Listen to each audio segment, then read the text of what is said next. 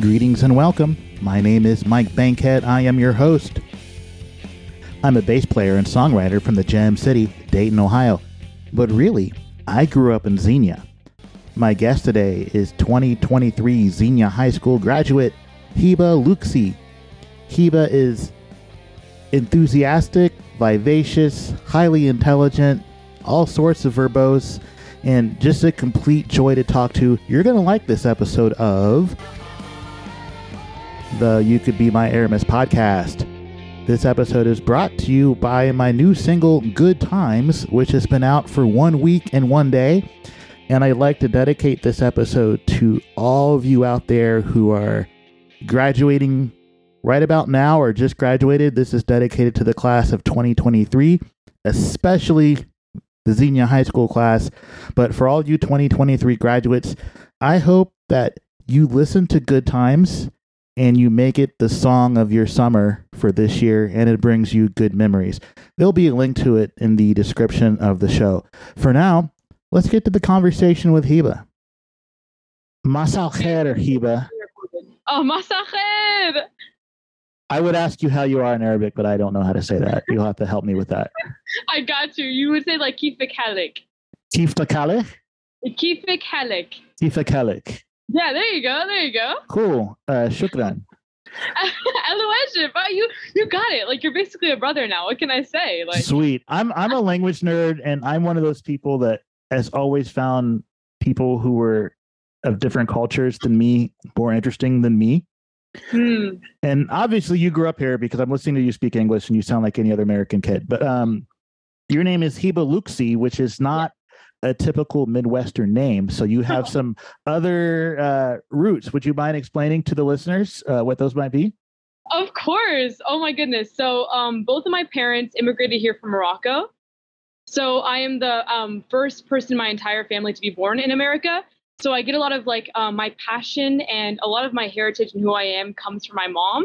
So she came here from Morocco around the time, I think 18 years ago. Okay. And we still do a lot of things that she does in Morocco, but a lot of things we kind of let go as we started becoming more Americanized in a way. So I really took in the journey to kind of reconnect back to my heritage and reconnect back to my roots, because I just feel it's so important that we continue to do so. And I can find so much power and passion in coming back to my roots and making tea with my mom and speaking in Arabic. So I feel like sometimes those things can be lost in as I'm growing up in America. It is, and I say this as an old guy that has learned languages that didn't grow up bilingual. It is such a gift to be able to speak more than one language. And quite often children of immigrants leave their family language behind because, let's face it, there's a lot of crazy people in this country that look at people who speak more than one language as bad, or they make the kids feel bad for knowing something else. And knowing more than one language can only help you in life. So I'm glad you haven't let that go. That's really cool. Thank you. I really appreciate that. Thank you so much. Mint tea, I'm going to guess. So how often do your folks make tagine is what I want to know. Okay. Tagine, we don't make it often, but it's kind of more of like a celebratory thing. But tea, we make every single day. I wrote my entire college essay on the art of making tea, actually. That is so cool. And merguez. Do you guys eat merguez? No, not often, actually. All right. See, I have not been to Morocco, but it is very high on my list of places to visit. We'll have to take you someday, honestly. That would be really cool. Yeah. You could translate for me for people that don't speak, right? I don't speak Arabic, and I could translate for you if you run into people that speak French. That would be awesome. It would be perfect. So power duo, you know what I mean?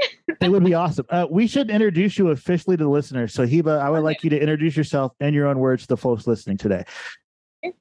Hello, everyone. My name is Hiba Loukssi. I'm a senior in Xenia, and I'm graduating on May 23rd. Actually, May 24th. Just kidding. And I love to read. I love writing, and I love poetry. That's great. By the time this podcast gets aired, you will have already graduated. So this is future me saying, congratulations, Hiba, for graduating from Xenia High School. I also graduated from Xenia High School, but you were not a thing yet in 96 when I graduated from Xenia High School. So the reason I found out about you is because you are an expert poet reciter person. And since I don't want to say any of the details wrong, and I know like maybe you don't like talking about yourself and how awesome you are, but sorry, you're going to have to. I would like you to explain the awesome poetry recitation competition thing that you won and such. Thank you. Okay. You're right. I don't like talking about myself often, but I will for you. Okay, I got you. So poetry out loud is a competition I've competed in since sophomore year. So basically the entire like gist of the competition is you pick 3 competition pieces, and you pick out of like a big website with like 3,000 poems, and you scroll through them, you pick a poem, and then you have to memorize it, and you have to recite it in a way that the audience can understand. And you're graded on your like presence, you're graded on every like small minor detail of how you speak the poem is like corrected, and you're graded on everything. So you basically get up on a stage, you recite a poem that's not yours, but it makes it even harder because you have to like get in the mind of the author and try to understand exactly where they're coming from and why they even wrote the piece in the first place. So that's like mainly the thing. And then I competed my sophomore year and my junior year, and I didn't make it to the state competition. And then my senior year, I was able to make it to the state competition and then be the champion of Ohio and then compete at the national level. Yeah. Thank you.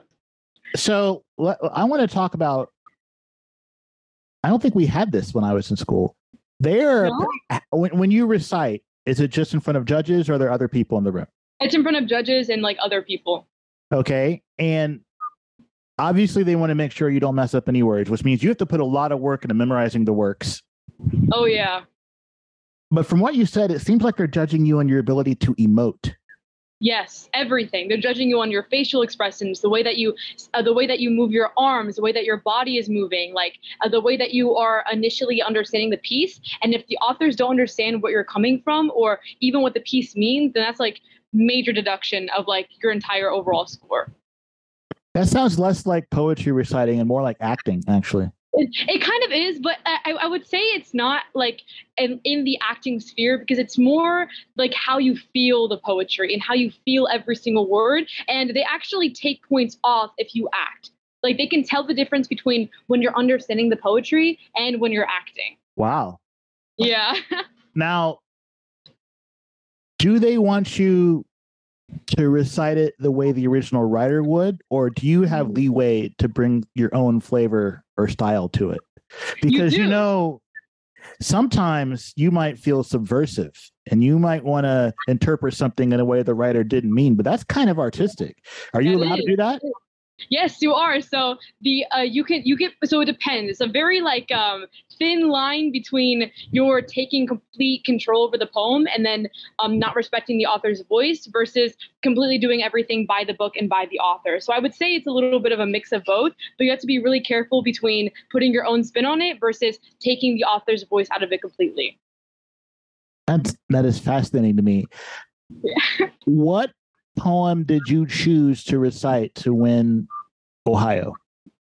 Okay, that's an excellent question. So the 3 pieces that I picked were Author's Prayer by Ilya Kaminsky, There Are Birds Here by Jamal May, and The Paradox by Paul Laurence Dunbar. Paul Laurence Dunbar, Dayton, Ohio. That's what I'm saying. Why were those your selections? Obviously, that's the next logical question. Right. Do you want me to go into like each reason I picked the piece? Yeah. Or just like overall? Okay. No, I want to know what motivated you to select these poems, because obviously they have to mean something to you if you're going to spend that kind of time performing them, right? So for Author's Prayer, the biggest reason I chose the poem was, throughout the poem, the beginning, he's talking about how if he speaks for the dead, he has to leave this animal of my body, right? He has to leave this body. And then towards the end of the poem, he's realizing that by living, he is speaking for the dead. And especially as a Moroccan American, I can see that like when I talk about my heritage and when I talk about my culture, I sometimes feel this burden that I have to continue writing the stories of the past, that I have to like forego my own life in order to be able to share the stories of my ancestors accurately. But then towards the end of the poem, he's realizing just by living, I am like being a representative of everyone who has lived before me. Just by living, I am here. And because I am here, I am allowed to live. I am allowed to sleep and prayer and dance and sing. Just because of doing that, I can share the stories of my ancestors. So I feel like like it's so important to be able to understand that this kind of burden that you feel to share the stories of your ancestors and continue living through your heritage, it doesn't have to be a weight you have to carry. That's really profound. Thank you. I appreciate that. And then for the second poem, There Are Birds Here by Jamal May. So if you look at all three of my pieces separately, they're very different poems. But There Are Birds Here by Jamal May. So the beginning of the poem says, for Detroit. And it's really interesting because he talks throughout the poem, and it's kind of like an argument he's having with someone else. He's like, yes, there is confetti here, like people are laughing, but the other side is saying that this like city is full of horrible people, that the people who are here are like already bad, that if you raise your children here, then they're already bad. And it's interesting how he says for Detroit, because sometimes we think about a city like Detroit and we automatically think higher crime rate or crime rates. We automatically think horrible people. We automatically think like scary, all these dangerous things, right? But there are still people living in Detroit, and these people still deserve to be loved and still deserve to be respected, and they still deserve to have the rights that anyone else would have in any other city. So it's interesting how he kind of makes this entire piece like he's arguing with something else, or he's arguing with someone else. And sometimes I can feel the same way as well, because people will look at me and they'll automatically think, oh my gosh, she's a terrorist, or oh my gosh, all these different things about my heritage and my culture. And then I find myself debating with them and arguing with them and telling them like, hey, like the people who live in the Middle East are still people. They deserve to be treated respectfully. They deserve to have like love and happiness. They deserve to be able to go home and not feel scared to sleep. You know what I mean? And so I feel like it's such a powerful piece, because not only is he arguing with this other side, but he's like at the end, like it's not like coming to a close. At the end, the argument is still there. At the end, the people who are arguing with him still get the last say. And I feel like it's so interesting to see it that way. That's moving. You almost got me crying. All right. So I really now the third that. one. So Paul Laurence Dunbar. First of all, he's from Dayton, Ohio. He has when I did some research about Paul Laurence Dunbar, he was birthed to emancipated slaves. So once the Emancipation Proclamation came into existence, his parents moved to Dayton, Ohio to begin a new life, right? And so throughout the poem, it's really interesting because he's saying all the things that he is. So the poem first starts with, I am the mother of sorrows. I am the ender of grief. I am the bud and the blossom. I am the late falling leaf. And it's really interesting because all these things are kind of like paradoxical to itself, right? Like towards all of the poetry, he's like talking about how he's this, but he's also this. Like he's talking about how he can't, that when you look at him, don't just think of him as one thing. Don't just think of him as the things that have already happened to him. Don't think of him as the things that have happened to his family. He is more than everything that's already happened to him. And if we take a look at his poetry in the first place, his poetry is even paradoxical of itself. He writes poetry in a completely different like language and art style that you could even read it and think it's a completely different author, compared to this poetry, which is about like how people can see him and think of all these different things that he is without even asking him what he wants to be perceived as. Right. And then towards the end of the poem, I think it's really interesting how he talks about how death is an equalizer at the end. Like we go from all these things about how like he is this, but he's also this. He is this, but he's also this. Like he has all these great things within him, but you still want to see him as something else. And then at the end, he talks about how death then is no longer but life. And at the end, he'll take you to the grave and you're going to see him for who he truly is. And I feel like a lot of us can really like, feel that kind of like emotion of being so many different things, but people only want to see them as this thing.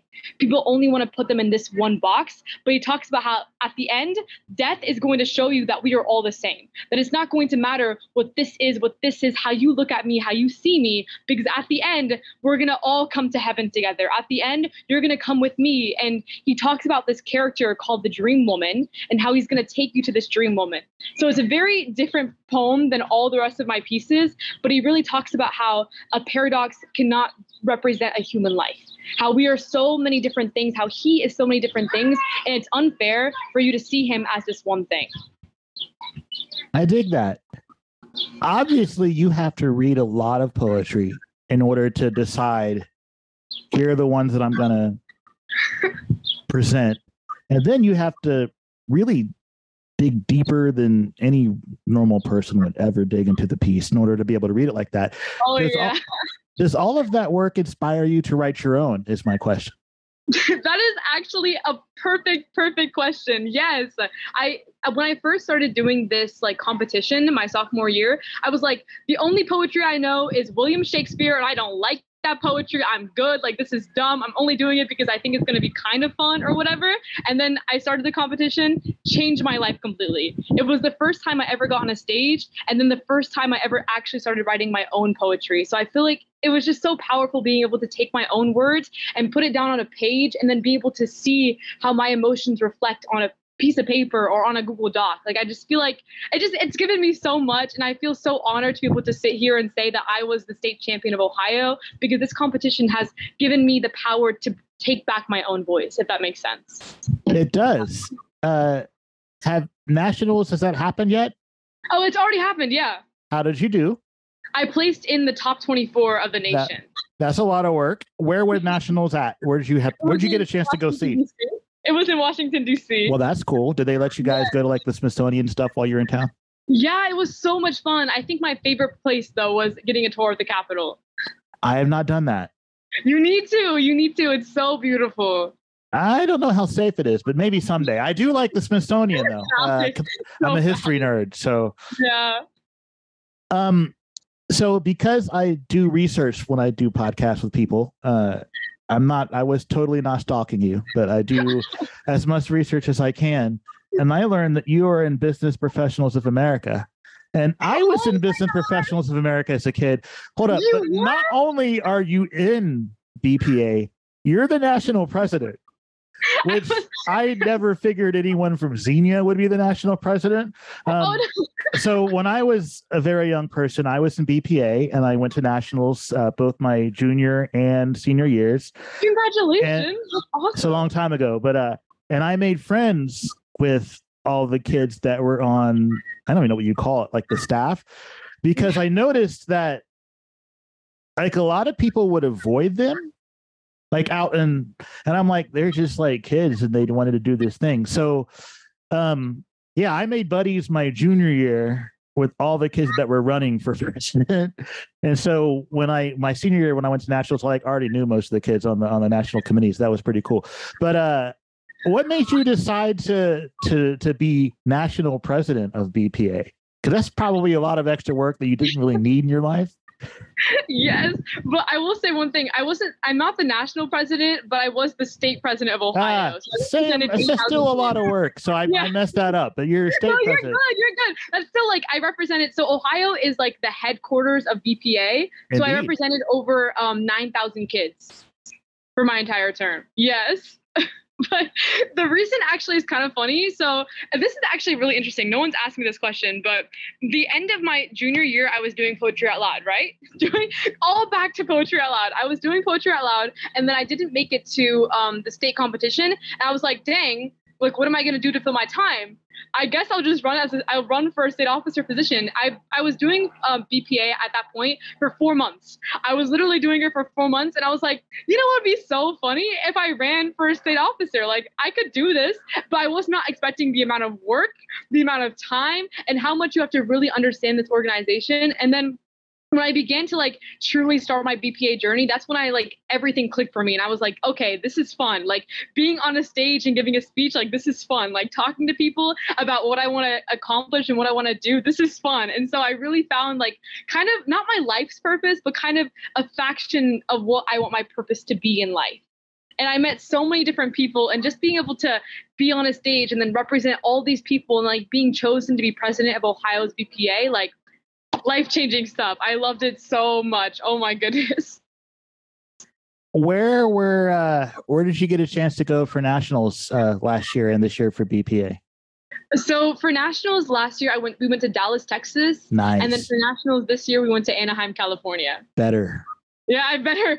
Oh my gosh, I'm telling you, I was so I don't know what I was expecting from Texas. If anyone from Texas is like listening to this, I love y'all. I appreciate y'all, but I don't think I'm going to come back for a visit. I'm just going to say it, like Anaheim, California, I was just having a ball. Like it was so much fun.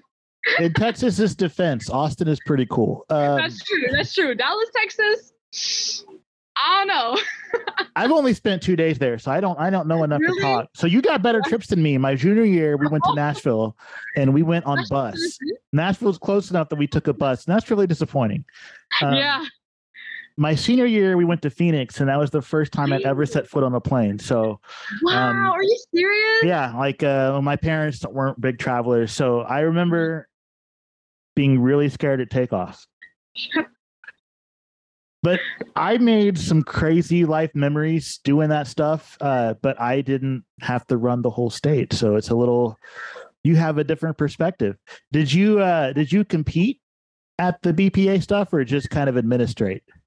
So for junior year, I went because I was the president of Ohio. And then for senior year, I actually competed in extemporaneous speech. That's what I did. No way. Are you serious? Yeah, I finished I finished first in Ohio my junior year and third at nationals.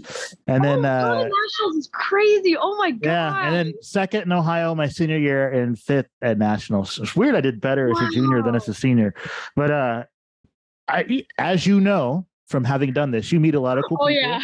You get to do a lot of cool things. It's a life experience. Like for me, it's a life experience that I'm not ever going to forget. And so when I found, doing my research, Hiba's in BPA. That's really cool. That's so crazy. We did the same exact competition. Like, how difficult extemporaneous speech can be. I do. Oh my goodness. It is just, it makes your heart like pump. That's for sure. It makes your heart pump. You know what I thought looking back? You could always, I was not clever enough to think about this as a kid, but you could always just not talk about what they assigned you because it's not like the judges know what the topics are. Oh, yeah. You could totally make something up and just like knock it out of the park. And I'm like, why didn't I think of that as a kid? I guess I was too honest. I think for my last extemporaneous speech competition, I got like, does Made in America really count in the global market? And I was reading the prompts and I was like, literally face to the floor. I was like, no way. So I just started writing. I was like, this is enough. Like, I've just gotta go. Like this, I placed top 10 in the nation, but I was like, I started to completely lie and was like, you know what? You need to start believing. I don't even know what I said. I blanked out, to be honest. Was your answer yes or no is what I want to know. I said, okay, that's a good question. My answer was no, Made in America does not really matter in the global market. I agree. Yeah, amen. That's what I'm saying. So the thing is that I'm pretty sure the judges don't really care what your answer is. They just want to see how you defend it and whether you're poised, right? They're checking for your poise, for whether you're making sense, for whether, they know you're nervous. They're not stupid, but how well do you control the nerves? I mean, that's got to be the kind of thing they're looking for, right? And that's so true. You're a really experienced public speaker. So I feel like this is something that you would definitely have been good at. Thank you. I appreciate that a lot, actually. And I know that that's probably looks really good on your resume and your college transcripts when you're getting ready to go to school. Have you selected a university to attend? I actually have. Just yesterday, I put in my deposit for my school. Are we allowed to know? Oh, yeah. I'm going to Cornell University for public policy. Oh, dear Lord, have mercy. That's one of them smart kid schools. Oh, my gosh. Not the smart kid schools, yeah. Oh my goodness. And how does your family feel about this? Because that's quite a ways away from home. Yeah, 8-hour drive. My mom's been a little bit like nervous about it, but she just knows that wherever I end up, I'm gonna be like doing the best I can and making memories and taking every opportunity in. Because like I feel like my motto in life is taking every opportunity in and pushing myself to beyond my limits and keep fighting and keep going. That's like kind of the person I am. So she knows that wherever I end up, I'm going to make the most out of it and going to make this experience as memorable and as important and as powerful as possible. You're going from blue to big red. Yeah, I know. That might require some wardrobe changes. I know, just a little bit. I'm wearing blue right now, representing Xenia, but you are. I gotta change. You're wearing red, so I think you just knew. I am. I just had to find a shirt because normally I don't wear one, and like you can't get on the Zoom with somebody and not have a shirt on. That's not. It's uncouth, as they say. It's uncouth. It's uncouth. You can see there's like paint drops on this one. This is just like an old one. This is not a video podcast, so no one is going to know. Gosh. I mean, I will give you the video, but I'm not gonna distribute the video. All right. So there's a couple of questions I ask everybody who's a guest, and so you're going to be subjected to those. Okay, of course. You are aware that I'm a musician, so one of them is a music-related question. Think back as far as you can remember, and this is going to be a lot fewer years for you than it would be for someone my age. What is the first song that you can remember hearing in your life? Oh, that is so good. Okay. The first song I can ever remember hearing in my life. Okay. It was probably a song by Nancy Ajram. She is like an Arabic musician. And my mom used to play her either Nancy Ajram or Adele because my mom used to play them all the time, like growing up. So it was definitely one of the first songs I've ever heard. Nice. Do you remember the words to the Nancy Ajram songs? No, I don't. I don't listen to her anymore. My mom still plays it in the background, but I don't listen to her anymore. So I don't, sadly. Do you currently listen to any Arabic language artists? Right now, no. I need to though. I really, really need to start doing that, but I don't. My sister does, but I don't. It's okay. Thanks for being real. I actually have no idea what young people listen to these days. Oh yeah. My music taste is a little bit different though. Like, oh Tell my me. God. I am very curious. As Really? a musician, like, first of all, anyone you know that plays music, I actually should ask, do you play music? You have a lot of talent, so I wouldn't be surprised if you did. Thank you. I'm in my school's like vocal ensemble. Okay. But I don't really play music that much. It's like that's my sister's talent. Like she loves music, musical theater, but I'm more like public speaking and policy and like the opposite direction. Is that still Mr. Manley? No, Mr. Manley like left. I think it's a couple years ago actually. Because Mr. Matson's the one that teaches it now. He'd been at it for a long time. Yeah. All right, so you don't actually make music. So what do you listen to usually? I listen to this band called the Oh Hellos. They're more like a folk indie. They're like a folk indie like band. It's like the kind of music you listen to when you're getting ready for like a medieval adventure. It's the best way I can describe it. Where are they from?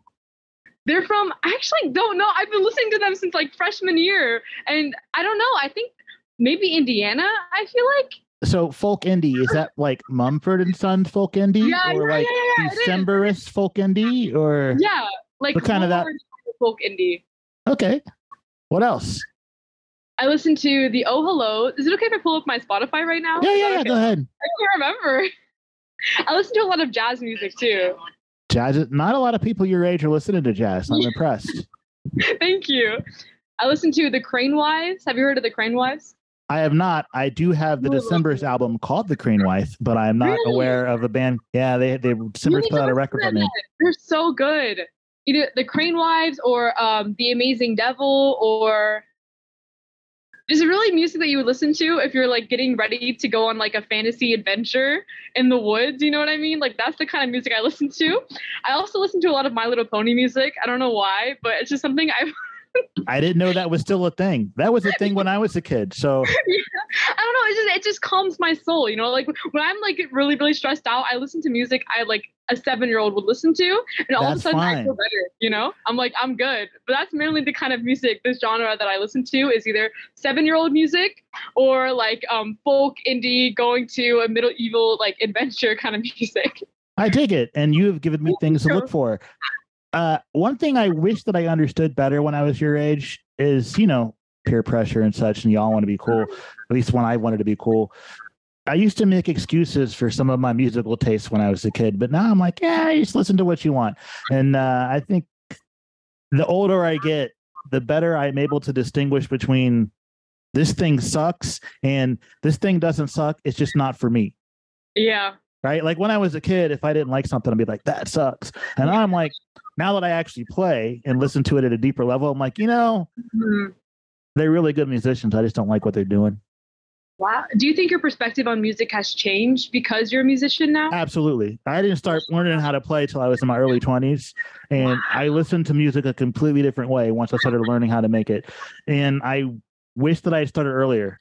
Like when I was in my teens, or I actually kind of wish my parents had got me piano lessons or something, because the theory base and just the way you understand how music functions can only help you going forward, no matter what genre you pick, no matter what instrument you pick. Right.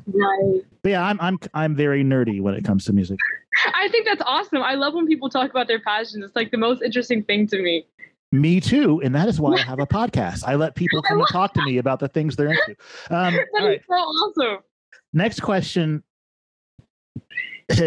I think you're the youngest person I've asked this one to.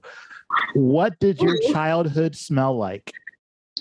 What did my childhood smell like? That is okay. So it smelled like I already have an immediate answer for this. It smelled like incense and mint tea. Elaborate. So for instance, my mom does this thing called bahor. It's like a Moroccan thing where you take a charcoal, and then you put like leaves and like these kind of rock things that I have no idea what the names are, and then it like creates smoke, and then they take it through the house, and they take it like through the house or like through the doors or whatever to like kind of clear the bad vibes. And then mint leaves, because my mom makes tea every single day. And we drink green mint leaf tea every single day. We have we used to have mint leaves growing outside of our backyard, but we don't have them anymore. But she would make like tea every single day, and then she would burn bahor almost every single week. That is awesome. Thank you. So we're about at the end of our time. Before I let you go, where can I send the listeners if they want to connect with you, get to know more about you, follow your adventures as you go to Cornell? Oh my goodness, that is a great question. Hold on, let me make sure I don't have my Instagram memorized, but I brought it up. It's Hiba, HIBA _sun, SUN 27. And that's it. Excellent. Thank you. I know you're very busy because you do a lot of stuff. And I really do thank you for taking the time to talk to a person who's old as or older than your parents and teachers. No. Congratulations on the success you've had, not just with the poetry recitation, but also with Bits of Professionals of America. You're obviously a great student because you got into Cornell, which is not like an easy thing that everyday people do. Thank you. I'm sure your folks are proud of you. I'm sure your little sister looks up to you. That is really cool. You're getting ready to graduate. You're going to have like all these parties and you're going to have a bunch of fun. And then you're going to have to go get serious about learning again. So I hope that you staying home and reading my book. You know what I mean? I'm just that kind of person. Oh, well, that's a lot less stressful. But yeah, you're awesome, and I wish you the best. Thank you. I'm glad that you were able to take the time to talk to me. Thank you so much for talking to me, and thank you so much for giving me this opportunity. For whoever's listening, I am wishing you all the best of luck. You got this. Enjoy your life and go outside. Touch some grass. Live your life. That's it. Once again, thank you very much. Shukran to Hiba Loukssi for taking the time to talk to me. Thank you, dear listener, for being here. Once again, this episode is brought to you by Good Times, and I'd like to dedicate it to people like Hiba Loukssi in the class of 2023. Congratulations on graduating. Go out there and do cool stuff. If you need a song to groove to, 2023 graduates, while you're doing cool stuff, check out Good Times, my newest single, which I hope to become your song of the summer. Thanks. Bye.